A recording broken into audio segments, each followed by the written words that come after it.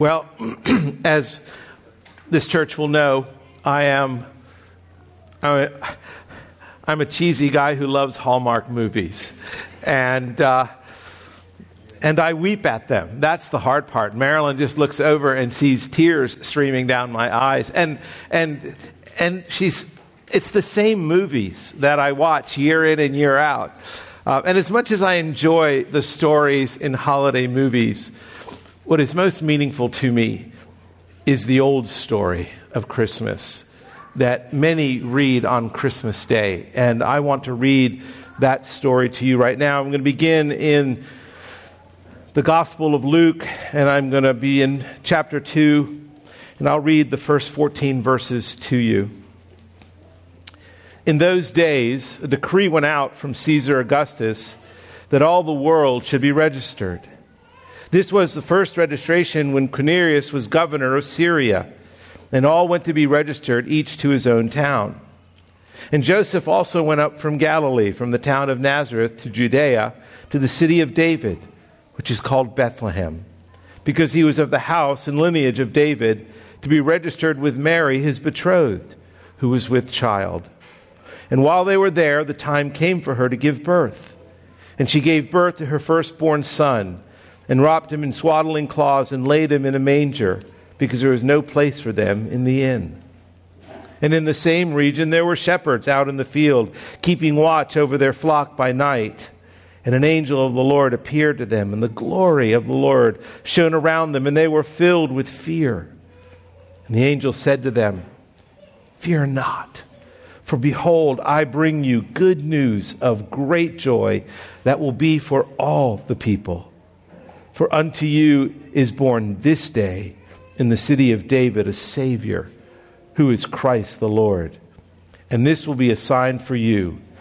You will find a baby wrapped in swaddling cloths and lying in a manger."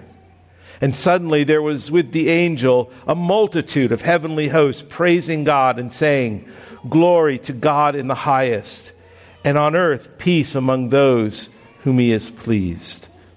This is the word of God. Now, there's the story of a little boy who desperately wanted a bright red wagon for Christmas. And having learned in Sunday school that God answers prayer, he wrote God a letter. And he said, "Dear God, if I get a red wagon for Christmas, I won't fight with my brother for a whole year." And then he thought, "I can't keep that promise." So he threw away the letter and started again and said, "Dear God, if I get a red wagon for Christmas, I promise I will eat all my vegetables for a year." And then he realized that's not going to happen either. And then he thought, "I know I can't keep either promise," but an idea popped into his head.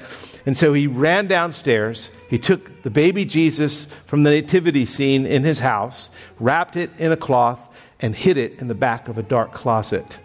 And then he got out another piece of paper and he wrote, "Dear God, if you ever want to see your son again, you will send me a red wagon."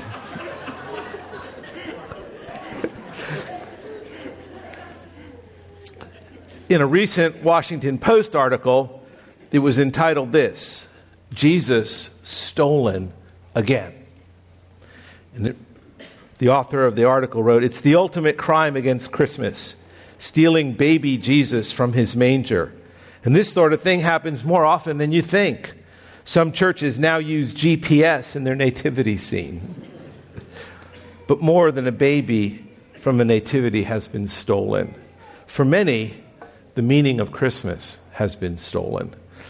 Watch enough holiday movies, and at some point, as I do, most of them are going to express some sort of sadness about the commercialization of Christmas and the meaning that Christmas has lost. And in these movies, Christmas is seen as a time of goodwill towards men, except when looking for a parking space, or kindness and generosity towards others, except when looking for a parking space, family gatherings, giving, and caring for those who are less fortunate, which are all good things, but somewhere in all of that, the meaning of Christmas has been stolen. So if this isn't what Christmas is, holiday movies and family gatherings and caring for all those who are less fortunate, if that really isn't the ultimate meaning of Christmas, what does Christmas really mean?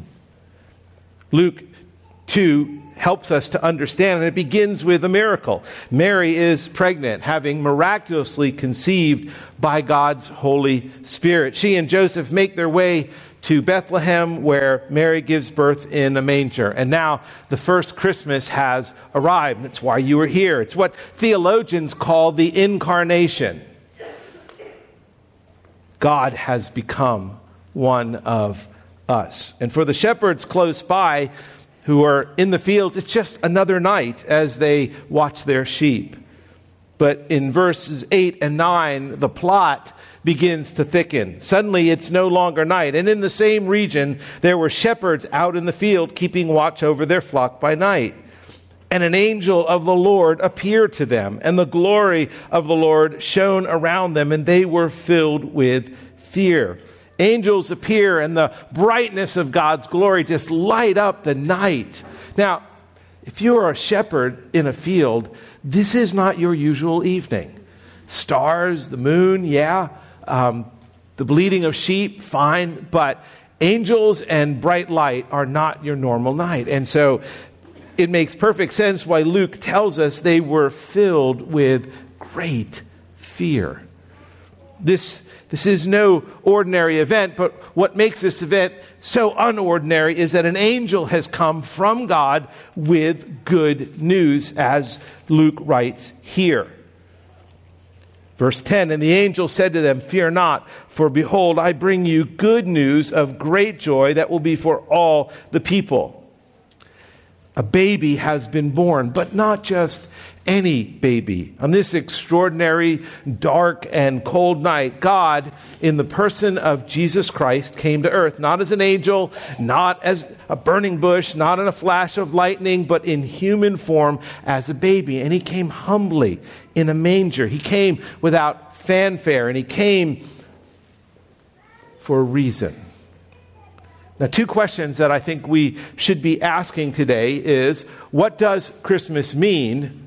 And then, what should Christmas personally mean to me? So, first question we ask, what does Christmas mean? Well, verse 10, Luke tells us, and the angel said to them, fear not, behold, I bring you good news of great joy that will be for all the people. You need not fear what Luke is saying. There is nothing I have to say that should be of a terror to you, as these men would be, but just the opposite. I have good news of great joy that should not be bringing great fear. That's unwarranted. If you accept this good news, Luke writes, it will bring to you a joy and a peace that you have never known.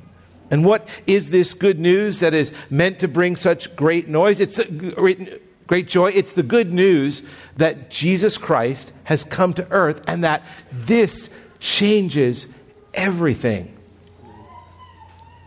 Now, what does that mean? It changes everything. Well, in this good news, we learn what Christmas means, and the reason goes back thousands of years before this special night. In the book of Genesis, the very first book of the Bible, the author writes, for God knows that, in chapter 3, verse 5, for God knows that when you eat of it, your eyes will be opened and you'll be like God, knowing good and evil.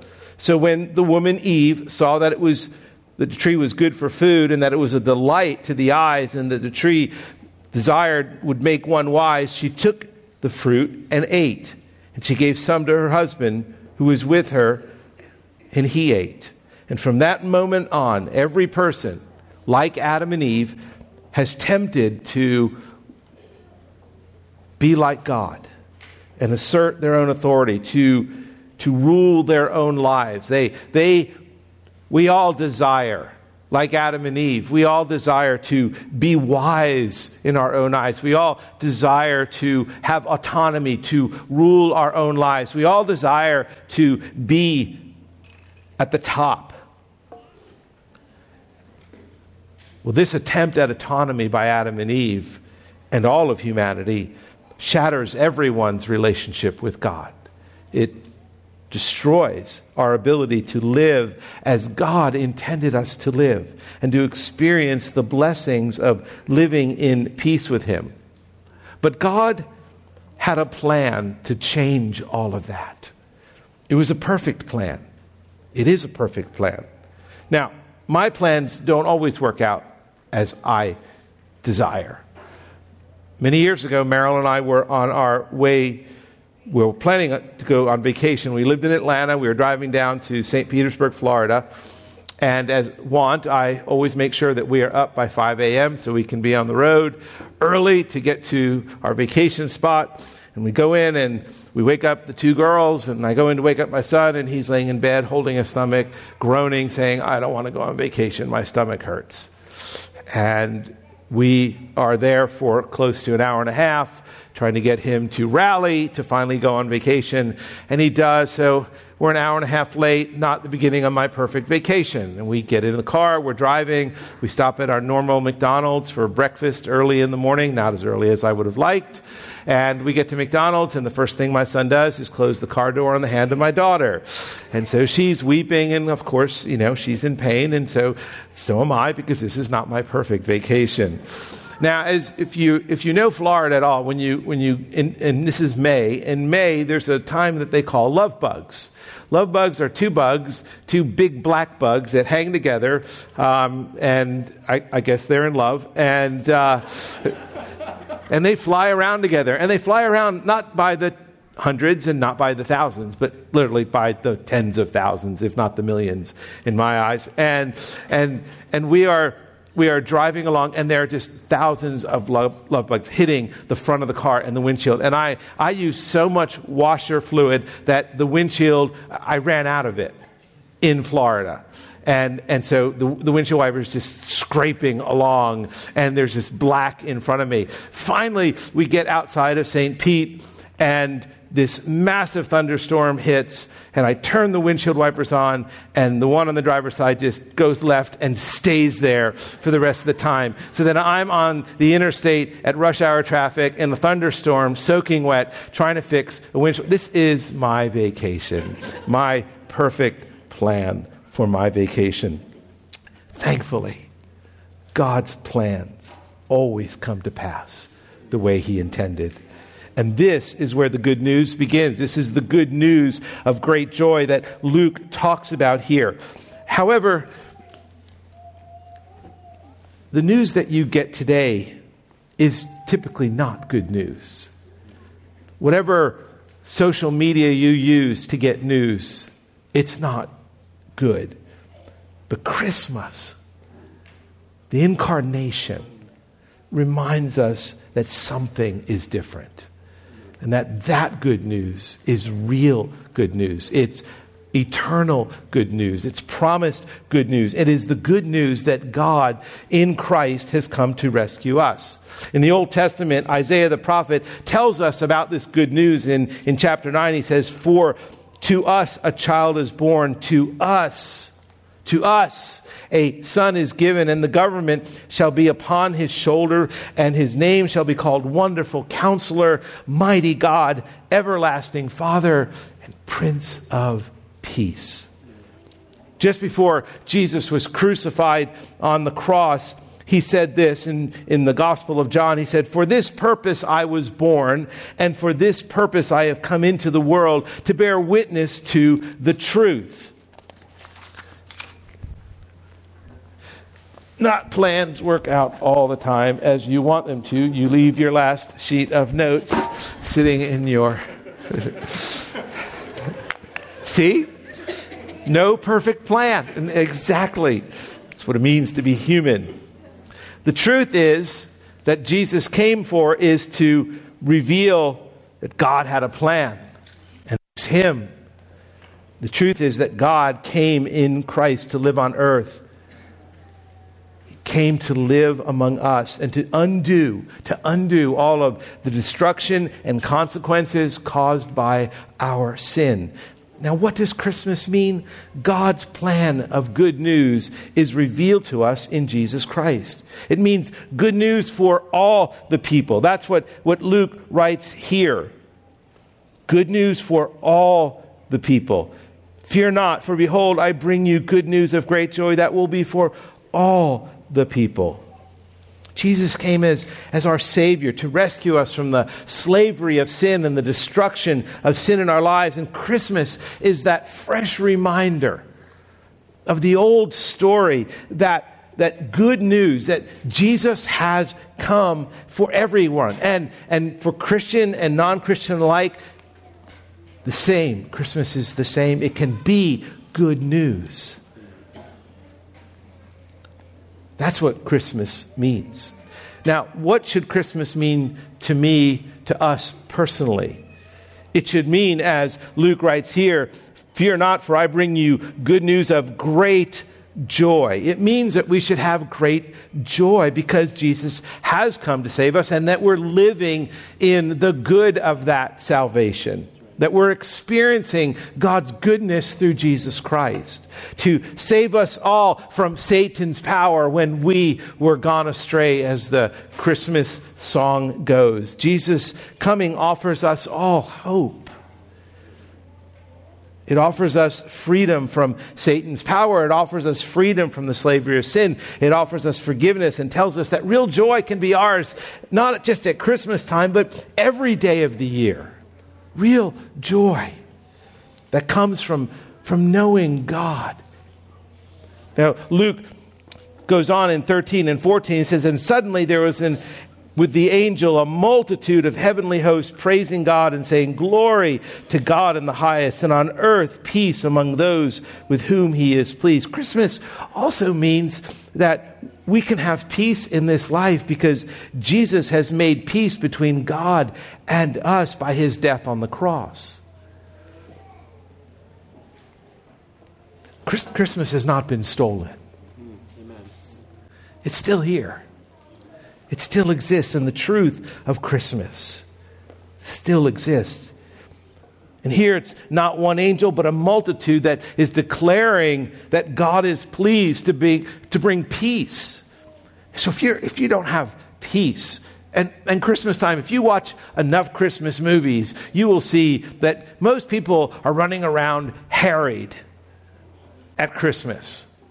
Running around harried, some with heartache, some just frazzled, some just done, I don't want to go to the mall, and they've just stopped altogether. That's not the peace that we're looking for. We're looking for peace with God.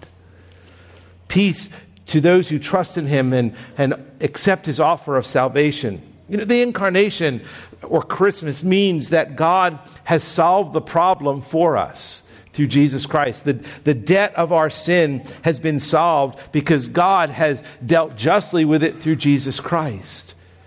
He solved the problem by sending his own son to be a sacrifice and a payment for our sin so that all that was ruined by our sin can be restored. That's Christmas.